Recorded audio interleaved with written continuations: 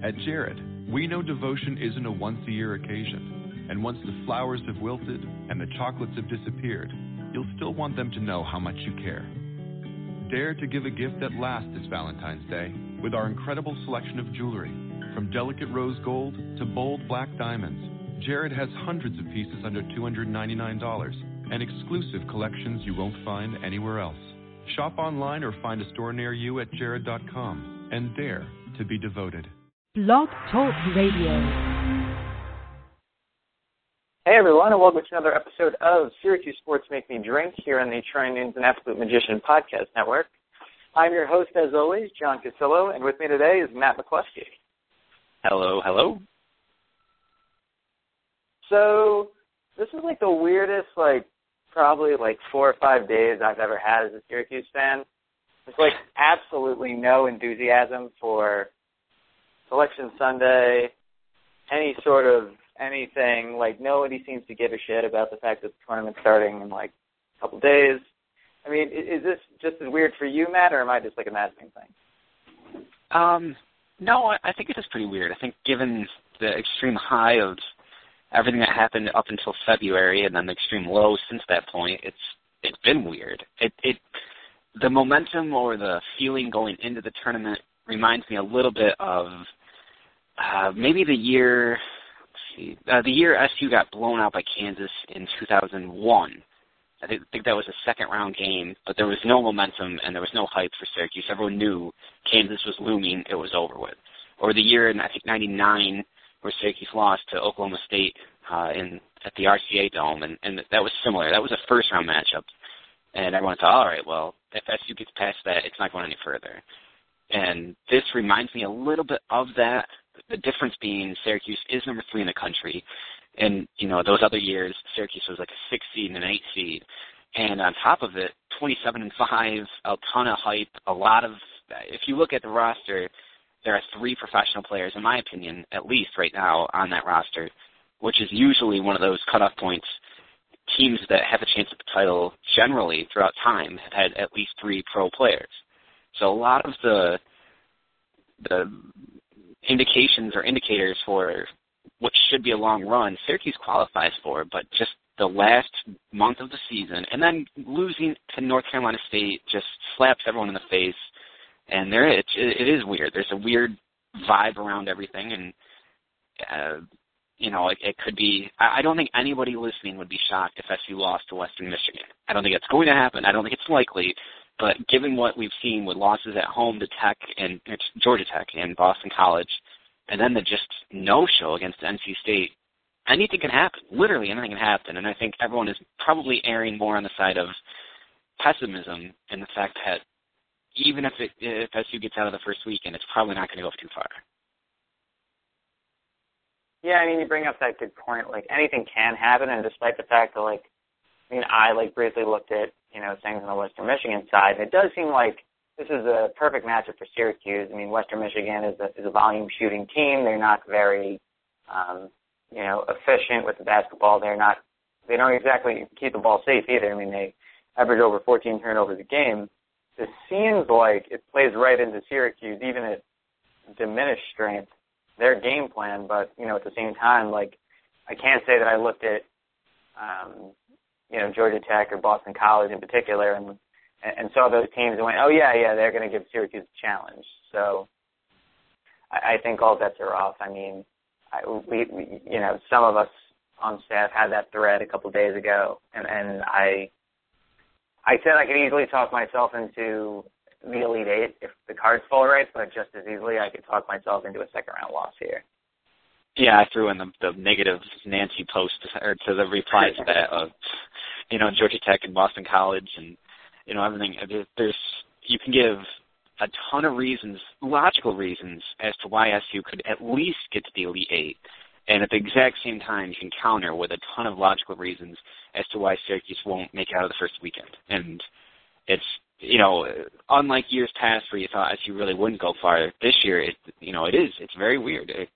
The Orange could do something amazing, and Boeheim's there, the zone is there, the athletes are there, the talent's there, and things could flip. And look at just last season. It's a totally different team. I don't particularly care for precedent. A lot of people say, oh, well, what happened in the past can happen now. There's too many variables. The team's totally different. But I do understand people saying last season everyone counted Syracuse out, and then it went on the run in the Big East tournament and then made the Final Four. So I'm not a huge believer in precedent because, change is so frequent. But,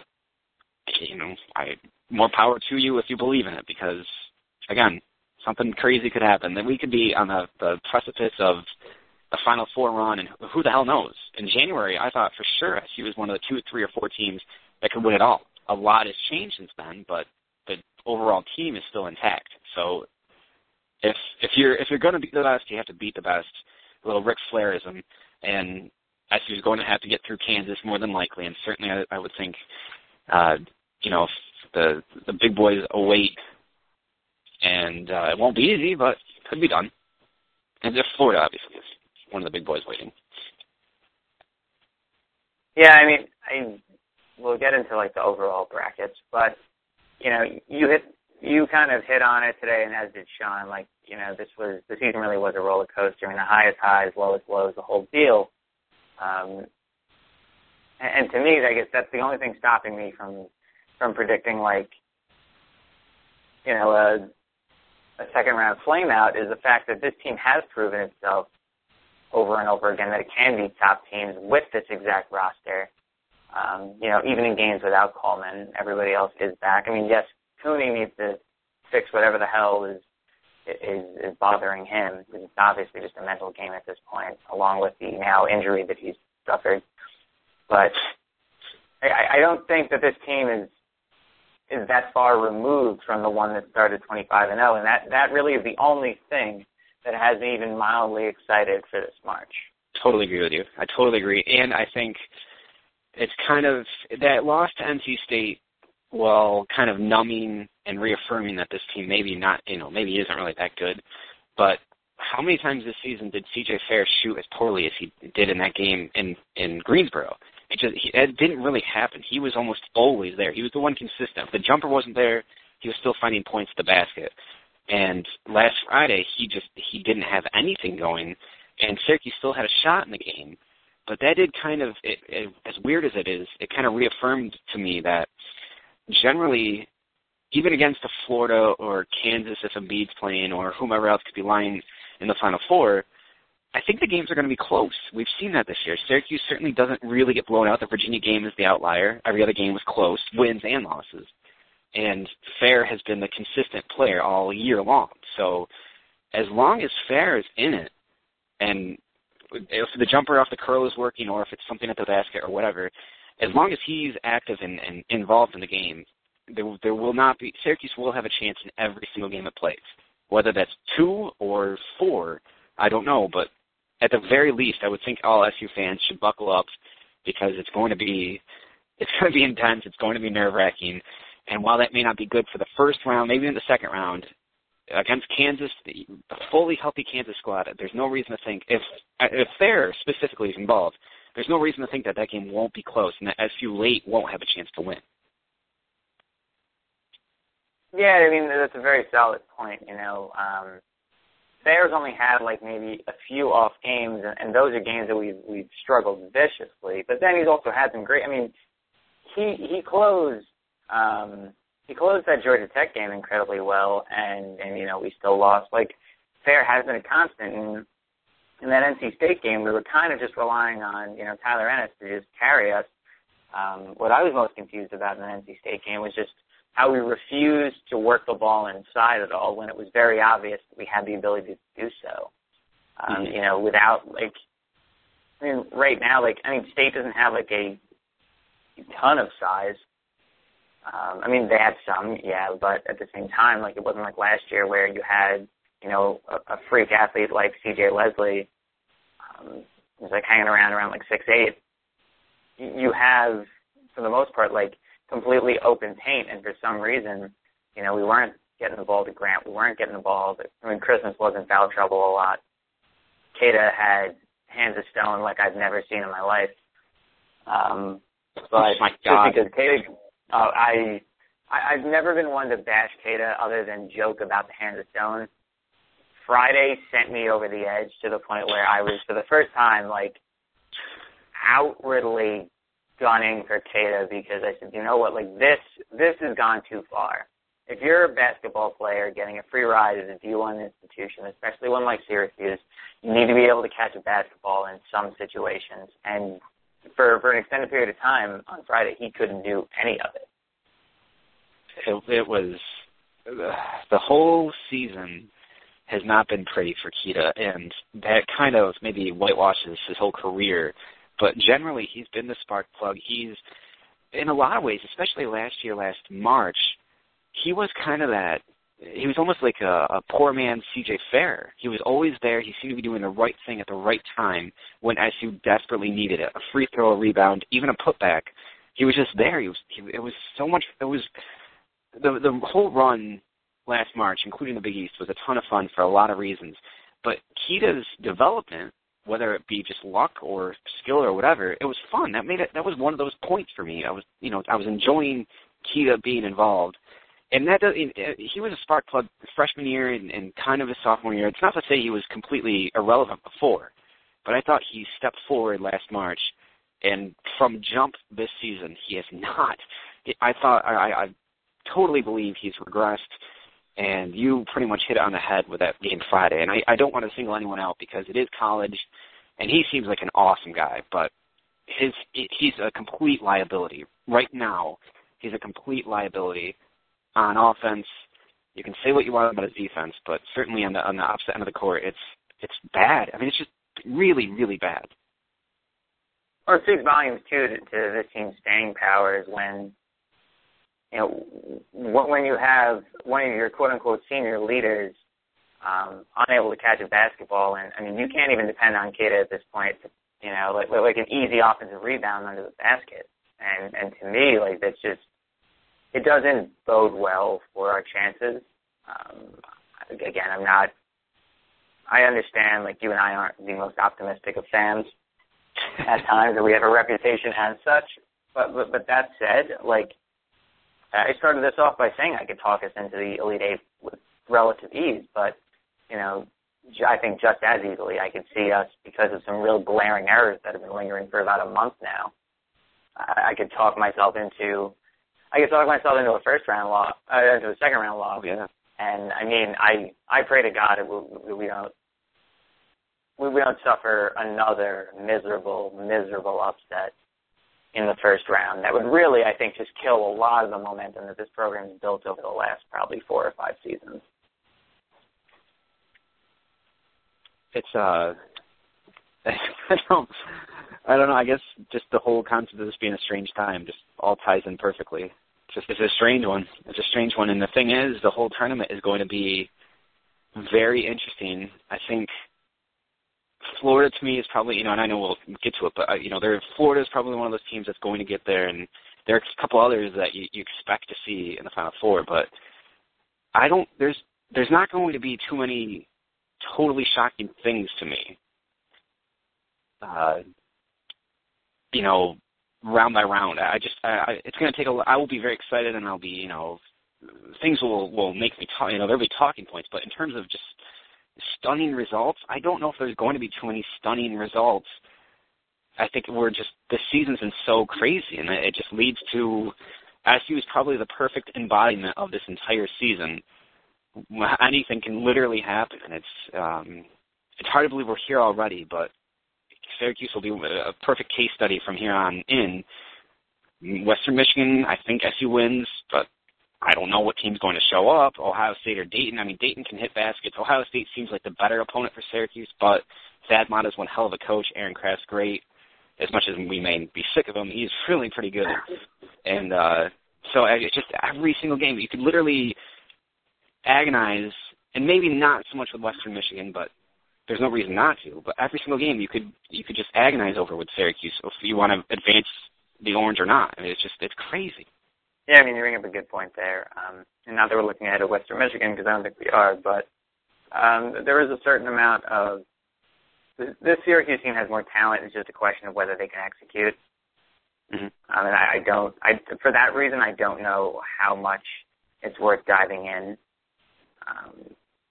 But then you look at, it's like our potential opponent after that, assuming we win, and we're looking at an Ohio State team that I'd say is actually familiar with us, and then a Dayton team that, it looks just scrappy enough to pull off not only an upset against the Buckeyes, but an upset against us too. So I think it's going to be a very interesting first weekend for Syracuse. There's nothing guaranteed, but I don't necessarily think that we've really dealt with a guaranteed weekend in a while. I mean, 2012 was, that scare against UNC Asheville. Last year was Cal trying to get back in this over and over again. And this year, I mean, we have basically a team in a free fall, still getting a reasonable draw, though in what I'd say is an incredibly difficult region. And I'm excited to see what happens, but I wouldn't be surprised by a result at either extreme. The thing that, especially on Selection Sunday, that stood out to me first was Syracuse's name being called so early. I don't think any of us are used to that. That was, outside of being a one, where CBS used to say these are the 4 teams, the 4 ones in the 4 regions. In 2010, 2012, we saw that. Otherwise, it seems like Syracuse is forever the last region. And just a couple minutes into the show, and up pops Syracuse, and that totally surprised me. I did not expect that. So that was interesting. Kind of a right off the bat type thing. And then the other thing that struck me on Sunday was the East region. And Virginia's a great school, or a great team this year. I think of the top tier talent, Virginia has the least, but as a whole, it's one of the best. And it deserves to be 1 seed. And Villanova had a pretty good year, not the greatest, but pretty good year. Iowa State's on fire right now. But what struck me on Sunday was how close Syracuse probably was to being in the East. Maybe the NC State game pushed it to the South. And if Syracuse was in the East, and if everything stays relatively the same, boy, did SU miss out on a great opportunity to be in Buffalo and then MSG with Michigan State's on fire. Everyone's picking the Spartans to go out of the East region. And Virginia did beat Syracuse, so whatever that's worth. But if you put SU in that East region, take out one team, whatever it may be, SU really, and it's not a what-if, could-have, because SU deserved to not be in the East region, but, man, that stuck to me on Sunday of how that region worked, how it opens up for Syracuse, how if it was at the Garden, it's just SU missed out on a golden opportunity, and it has no one else to blame but itself. It didn't get screwed.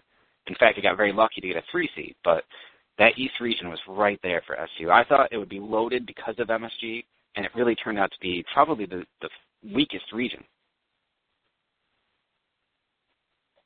Yeah, I mean that's pretty accurate. I would say I think a lot of people that are really pissed off about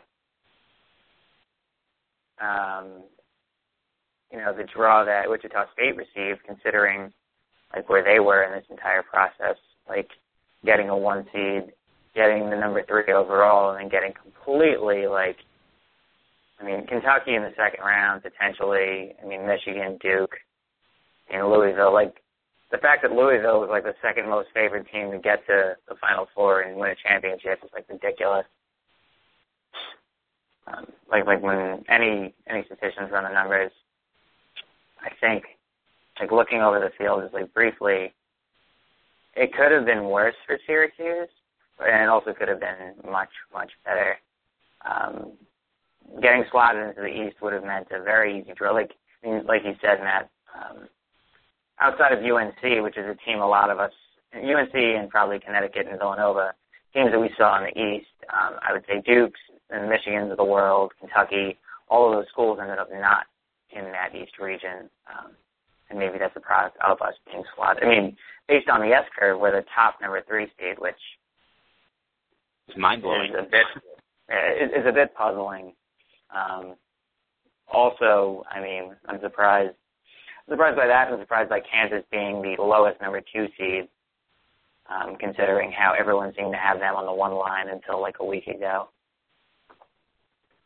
But I think I would have flipped for whatever this is worth, but I either would have flipped or I just would have assumed Syracuse would have gotten Louisville's draw as a 4 in that region and in the Midwest, and Louisville maybe getting the 3 in the South and taking, Syracuse, kind of flipping them from a 3 and a 4 to the different regions. That would have made a little more sense to me, and whatever. It's crazy to do this anyway, and, overall I think the committee, Louisville was wrong, and maybe to make a case for SMU getting into the field, but overall I thought I can't really complain too much, and I'm not complaining here, but I would have been more, I just would have expected more, I guess, to see SU having Louisville's and Louisville having Syracuse's draw. And I just think Syracuse really missed out on a golden opportunity in what eventually became the East. If SU had closed better, and I think specifically against NC State, that would have been a huge one. It probably is in the East, and, I think all bets are somewhat off at that point. Well, at the same time, though, Syracuse ends up in that East bracket.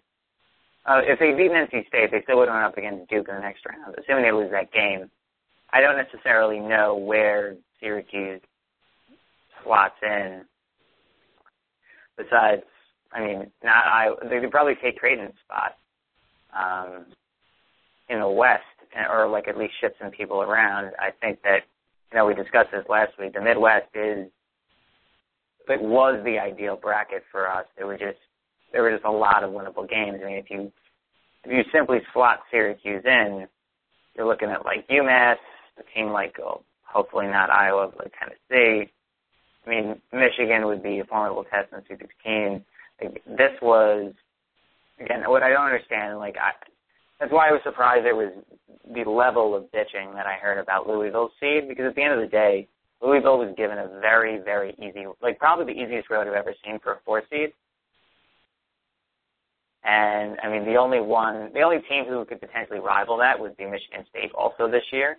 I think Michigan State also gets a very easy road in general. This is, it's something I don't have any numbers to back up, but I would say that for some reason, I'd say Michigan State and Duke for years have just gotten very favorable seeds and very favorable matchups over and over again to get themselves to Final Fours. I'd say Louisville is benefiting from a similar seeding process, and anyone who feels differently is lying to themselves, they're lying to me. Because, you look at these matchups and it's very clear that Louisville's getting themselves to an Elite Eight at the absolute worst. I was surprised by St. Louis, I guess, being the 5 seed there, because St. Louis did the exact same thing Syracuse did, peaked and then completely fell apart. The wheels are off in the tournament. The difference being St. Louis has pretty much 0 quality wins and came away with a 5 seed. So obviously, I think that's somebody that would. I don't think St. Louis gets out of the first game, so Louisville gets a little bit of a break there. So I do agree with you. I'm still shocked because of the way the Cardinals are one of the best teams in the country. I don't know if there's any question. And to see them fall to the 4 seed like that was surprising to me. It's definitely surprising. I think the committee messed up there. I don't think it's, woo and start fires over it, but it surprised me to see that. But again, like you said, it's not the bracket of death by any stretch.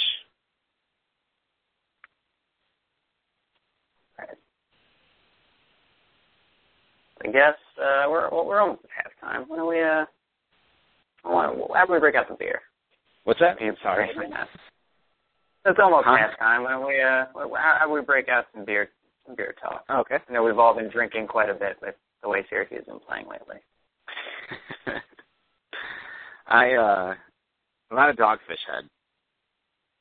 60 and 90 has been the MO. I was sick for a little bit a week ago, so fell off my game, but that's been what's nursing me back. And it's not the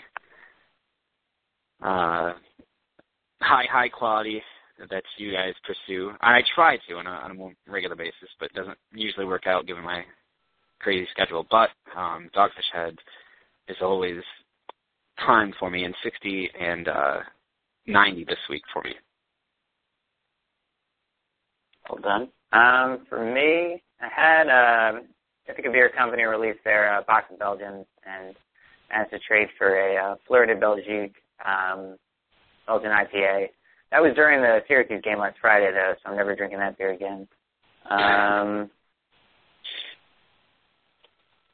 Saturday, I got to enjoy a Nelson Showers double IPA from Noble Ale Works, which is based down near Anaheim. Some other interesting ones, at least. South Swell from Surf Brewing over here in LA. It's definitely a good one. McKellar Arvad, Belgian Pale Ale. McKellar is pretty readily available on both coasts for those looking for it. Stone has a tap-only delicious IPA that can be found in various places around Southern California. So I really enjoyed that quite a bit. And then via another trade, got to check out Chai Alai IPA from Cigar City finally. I wanted to try it out for a few years, but unfortunately it's been, it doesn't have any distribution out here, so the only way to get it is trading, and I'm actually finishing it up as we speak. Very, very good beer.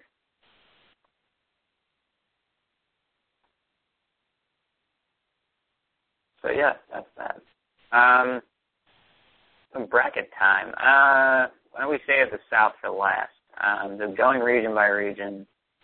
Matt, who's your favorite to win the West region with Arizona as the number one seed? I hate going chalk on all these, and I try so hard to not do that, but it seems to me, and I've been big on Arizona, despite the injuries. I've been pretty big on the Wildcats all season long. Sean Miller, I think, is a very underrated coach, especially in the one-and-done scenario. I think he's pretty good with this, too.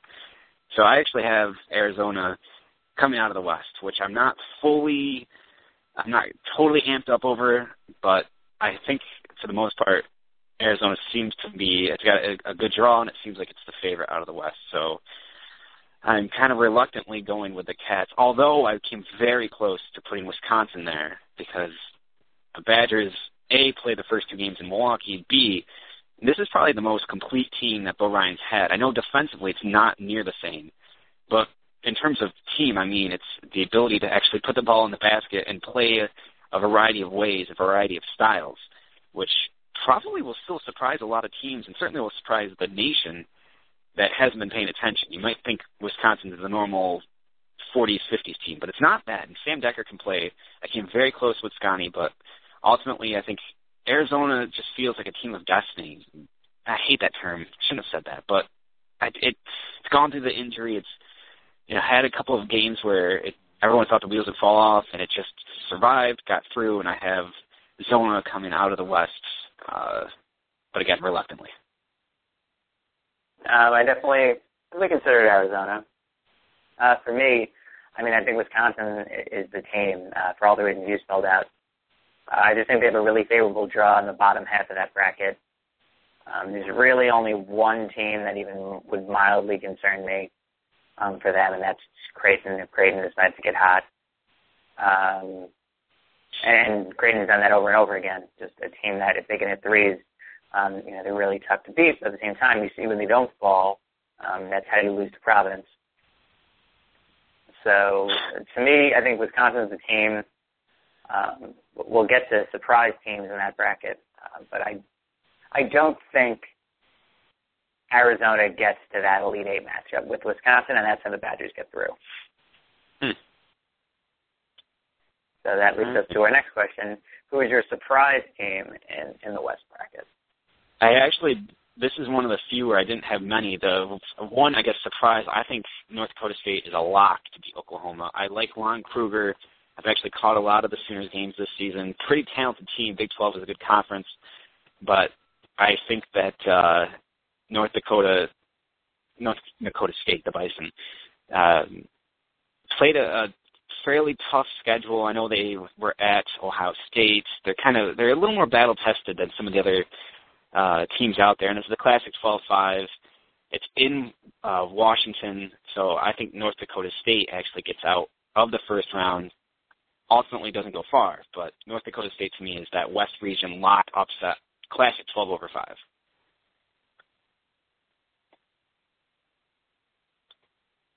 Yeah, I mean, North Dakota State is, not to reveal my entire bracket, but I have North Dakota State winning more than one game. Wow. So you must have Oklahoma State beating Arizona? You would be correct. I also have two pretty big upsets in round two. I think that the top of this bracket lends itself to a hell of a lot of anarchy, and I think that Oklahoma State and North Dakota State both smell like a Cinderella story here. And I have both of them in the Sweet 16, and I'll leave the winner of that game, who gets the Elite Eight, I'll leave that to the imagination. So everyone can kind of. I know we're all battling against each other for some glamorous prizes on the site, so I won't give away the entire bracket. And I would say those are two teams to watch. As soon as I saw North Dakota State and their ability to really shoot the basketball and shoot it efficiently. Plus, Oklahoma State's really been resurgent since Marcus Smart came back from that suspension. And just two teams that, to me, look like they could have been seeded a little bit, depending on how if you want to call it lower or higher. They should have gotten better seeds at the point, or could have. I mean, that's how those two teams find themselves in the Sweet 16. Interesting. Well, that would be bad for me, but it would be fun to watch. So now headed down to the third region, Midwest, and Wichita State's region. Who I know we kind of dove into this region a little bit, Matt, but who's your favorite here? You've hit it on the head earlier with Louisville's draw. I think the Cardinals get out. I will say, though, I'm hesitant on the Wichita State-Kentucky game. That's one that I've been kind of vacillating back and forth whether or not I think the Wildcats are all of a sudden clicking or whether or not it's just the same old, this team's too young and there's too much pressure on it. So I don't know. It's that of all the regions, obviously Syracuse is going to draw our attention, but Wichita State going to be a must-watch, even in the first game, just to see how it responds to this added pressure and added media attention. So it'll be a lot of fun. I do think ultimately, though, you hit it earlier basically with all the points that Louisville gets out of it. I look forward to a matchup with Duke, actually, in the Elite Eight, because I do think this is Jabari Parker's time to shine.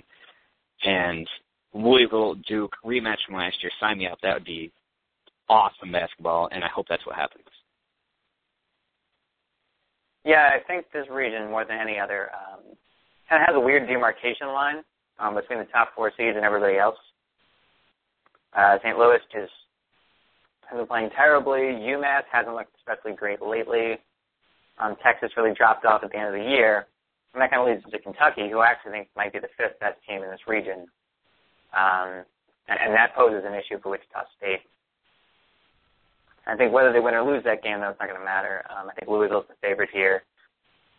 Any amount of analysis has said that the Cardinals are the top team in this region. They're the most likely team to come out. And no matter who they face in the Sweet 16 or the Elite Eight, it's very difficult for me to pick against the Cardinals here. Then who is your, if any, Cinderella, Matt? Louisville obviously doesn't qualify. Well, it doesn't qualify, but I do have NC State winning tonight and then beating St. Louis. And the other one would be Tennessee winning tomorrow and then beating UMass. But both teams I don't have going far. The Cinderella doesn't qualify as Louisville, but that's it for me. Same here, actually.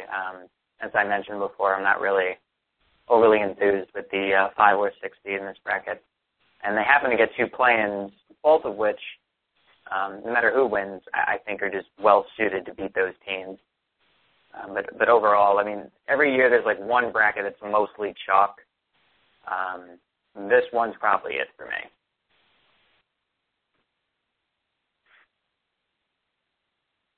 Then we head over to the east.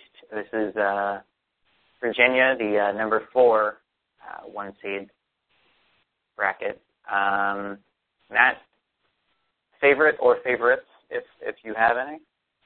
Man, I hate this one. And the reason I hate it is because everyone watched Bracketology on ESPN and they saw every single damn analyst for ESPN pick Michigan State.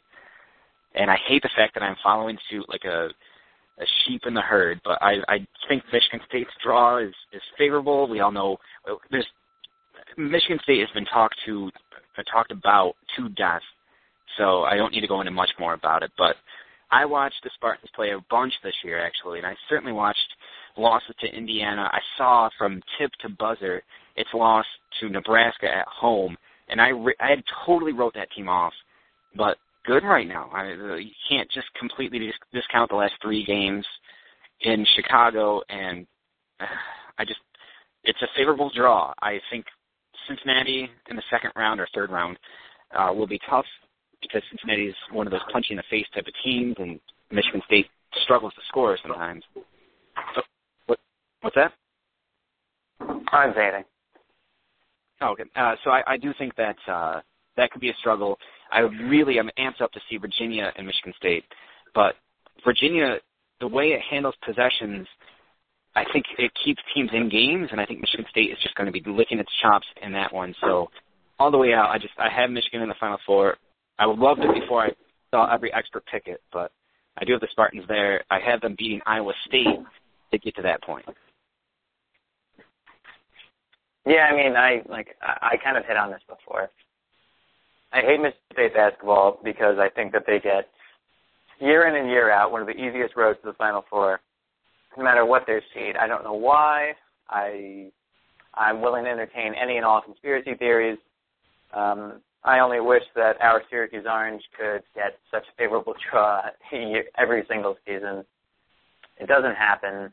It's not that I don't buy Virginia. I mean, we saw them pretty much, tear us apart. It's just, Michigan State somehow gets hot at the right time every year. But I actually buy into Iowa State. I hope they don't burn me the way they did last time I picked them back in, I believe it was 2002, or maybe 2003. And it was 2002? It was 2002. When they lost to Hampton in the first round as a 2 seed. Yeah. But, yeah, I watched a bunch of Iowa State games this year for some reason, and every single time, this team can score, this team can shoot really well, this team plays at a very rapid pace and can really wear down a ton of teams in the field. For that reason, I watched that double OT game against Baylor. I saw the, Big 12 championship game as well. This is just a team that knows how to play in big spots, and I think that while it's not exactly the most, in-depth analysis, at the same time, I think it says something about a squad that knows how to play in that sort of situation. And for that reason, I do have the Cyclones as the favorite here, but I would not be surprised if Michigan State went through.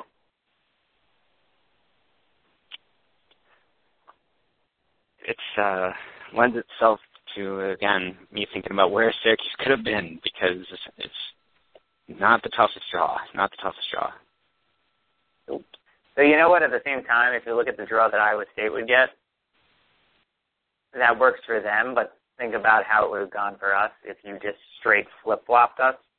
We're looking at a second-round matchup, and I know this wouldn't happen, but the second-round matchup with UNC, a Sweet 16 matchup with UConn or Villanova. It wouldn't have gone the same for us because we'd be facing familiar foes. If that makes anyone feel better.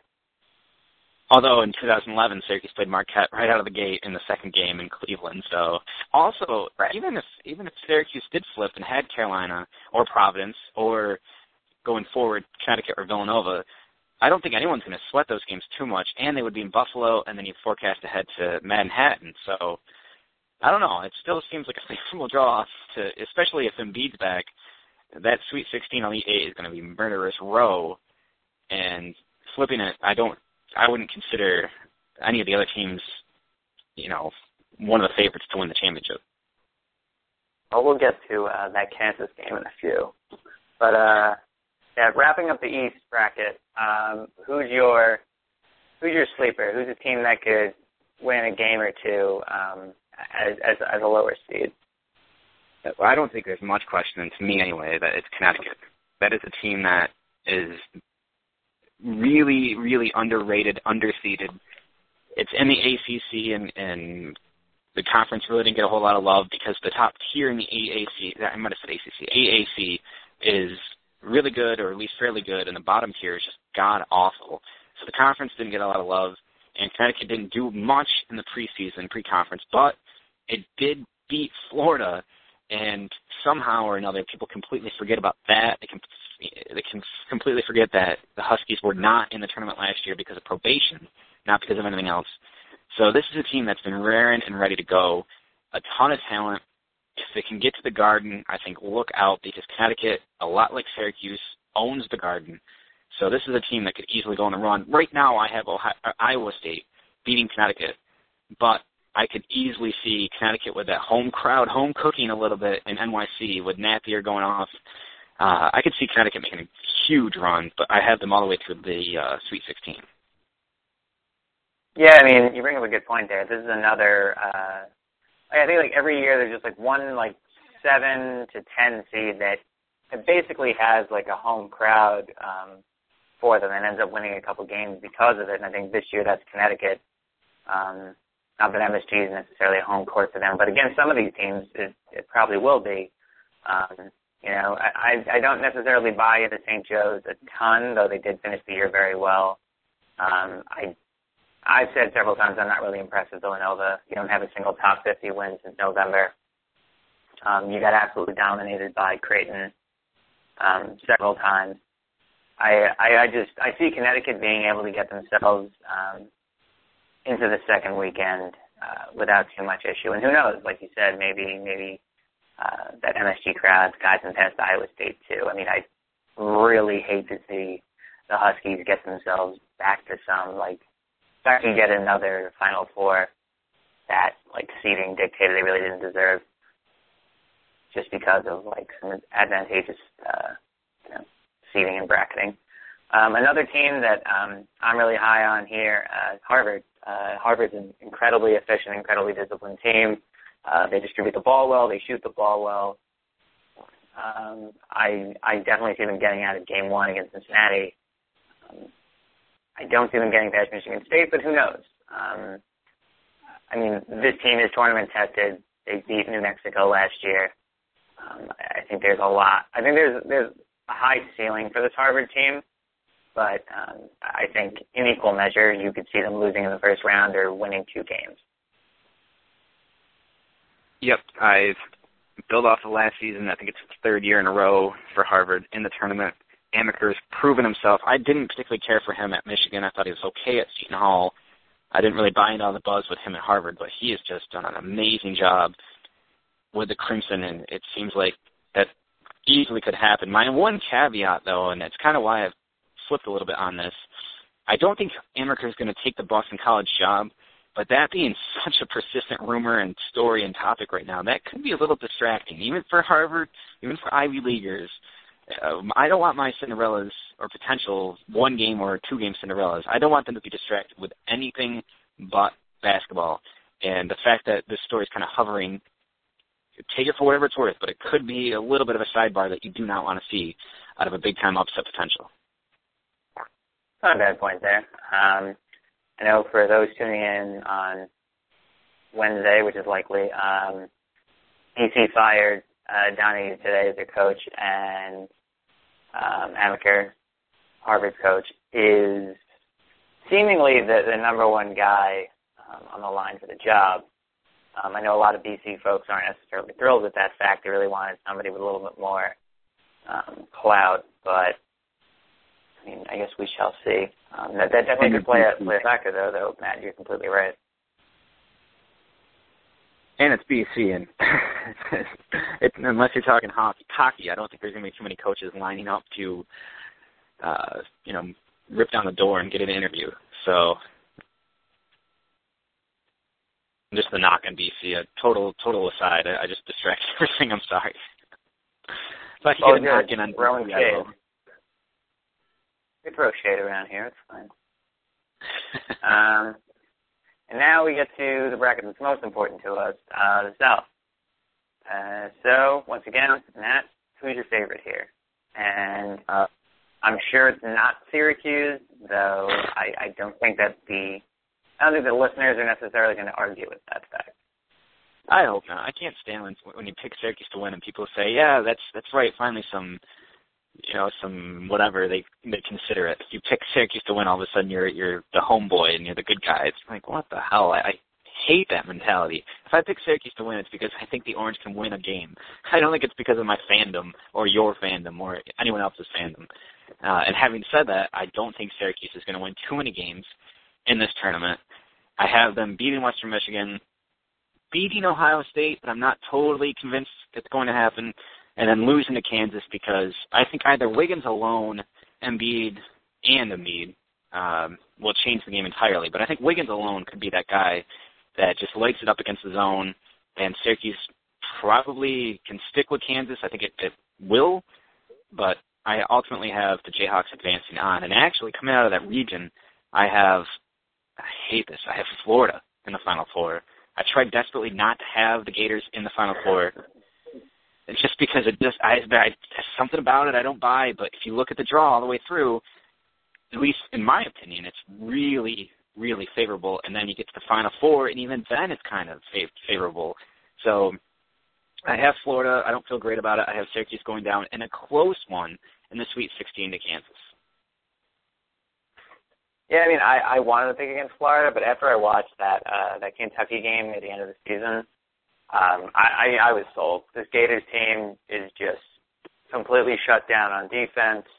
On offense, they know how to score points, which is something we can't necessarily do at the moment.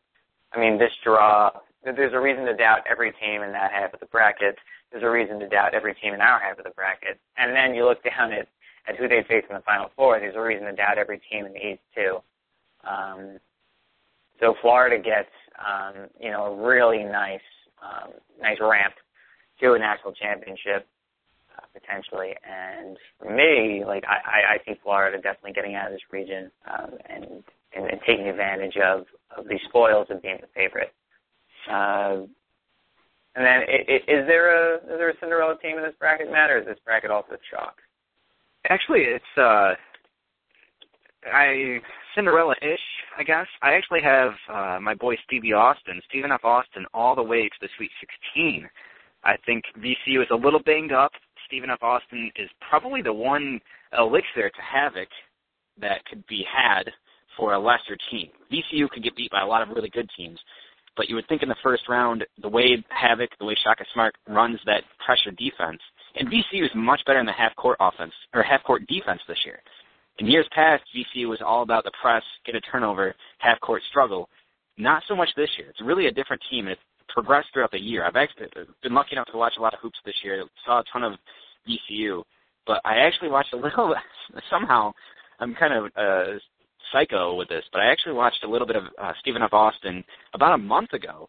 Saw the conference tournament last week, kind of fell in love with the team a little bit, and I think Stephen F. Austin is one of those teams that does exactly the opposite of VCU. So I have Austin out, and then I have Tulsa beating UCLA. And I actually have Tulsa and Stephen F. Austin in the second or third round, with Stephen F. Austin getting out and playing Florida in the Sweet 16. Interesting. I can't say that I buy into VCU or UCLA losing, but I can see that Austin is going to be an interesting upset pick that I think a lot of people could go with. I think VCU, it's just tournament tested. Shaka Smart is just somehow catches lightning in the bottle when it comes to March. And, I wouldn't doubt them winning several games in this tournament. I really like what UCLA did in the Pac-12 tournament, but I saw that team live over at Pauley Pavilion this year. And you know what? Even though I think in the game I watched maybe Stanford by 20, I still wasn't overly enamored. I just felt like there were defensively, the team was lacked a ton. Offensively, spot on. So I'm interested to see what this team can do. But I think if there's any surprise team, Dayton could catch both Ohio State and Syracuse on bad days. And I think New Mexico is another one. I think catching Kansas without Embiid, I think New Mexico can really grind Kansas down. We saw they were capable of doing things like that against a team like San Diego State, the Mountain West. And I do see New Mexico getting themselves a Sweet 16 regardless of who they face. So, yeah, I guess New Mexico would be my my bold-faced Cinderella in this bracket.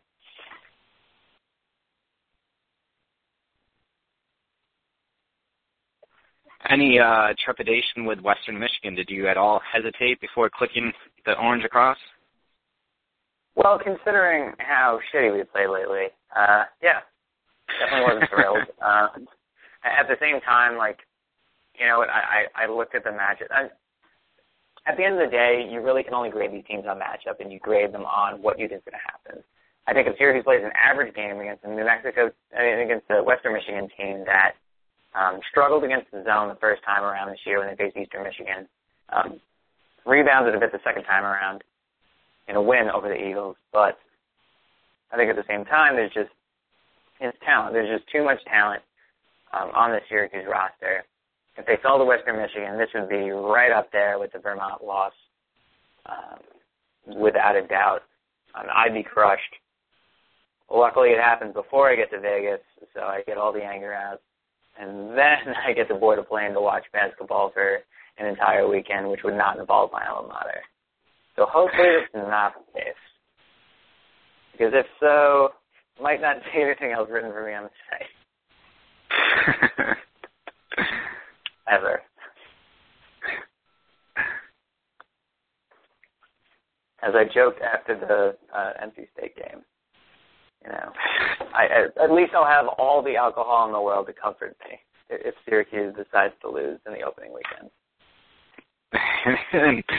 It could happen. I'll say this. In Maui, I didn't want Syracuse to play Dayton. That was the team that actually feared me the most, or gave me most fear, and ultimately that could end up happening in Buffalo. So who knows? Maybe it'll come to fruition there. I do think Ohio State's a pretty good draw, though, for Syracuse, with the way the Buckeyes just seemingly can't really score, don't get out and run, don't do the things, certainly don't hit the shots deep. So I think that's pretty good for SU, at least decent odds or whatever that SU can get out of that weekend. I'm not putting a whole lot of stock into Buffalo. I was in the beginning of the season. I do think it matters, but to me that's not going to be the variable that puts Syracuse across because of the dome games, because of anything that we've seen. I'm not buying into Buffalo as much as I was just a little while ago. There. All right, I guess before we wrap up here, is there anything else that you have to share, Matt? Any pieces of wisdom before we head off to the tournament weekend and start, you know, putting our entire lives wrapped up in college basketball? It's the best time of the year. It's so much fun. I love this time of the year. Even if SU doesn't get it done, there's still a lot of good basketball to watch. And even tonight, first game wasn't bad. Second game's going well. Tomorrow, you know, tonight's games, I guess, so to speak, Wednesday night will be good games. So just a ton of fun. Sit back, enjoy it. And remember that the season matters. For all the ups and downs, I mean, that's what we tune in for. You obviously want your team to win it all, but you tune in for the ride. You buckle up for all of it. So you just sat through one of the craziest seasons you will ever remember in SU basketball history. So whatever happens from here on out, it's not greedy.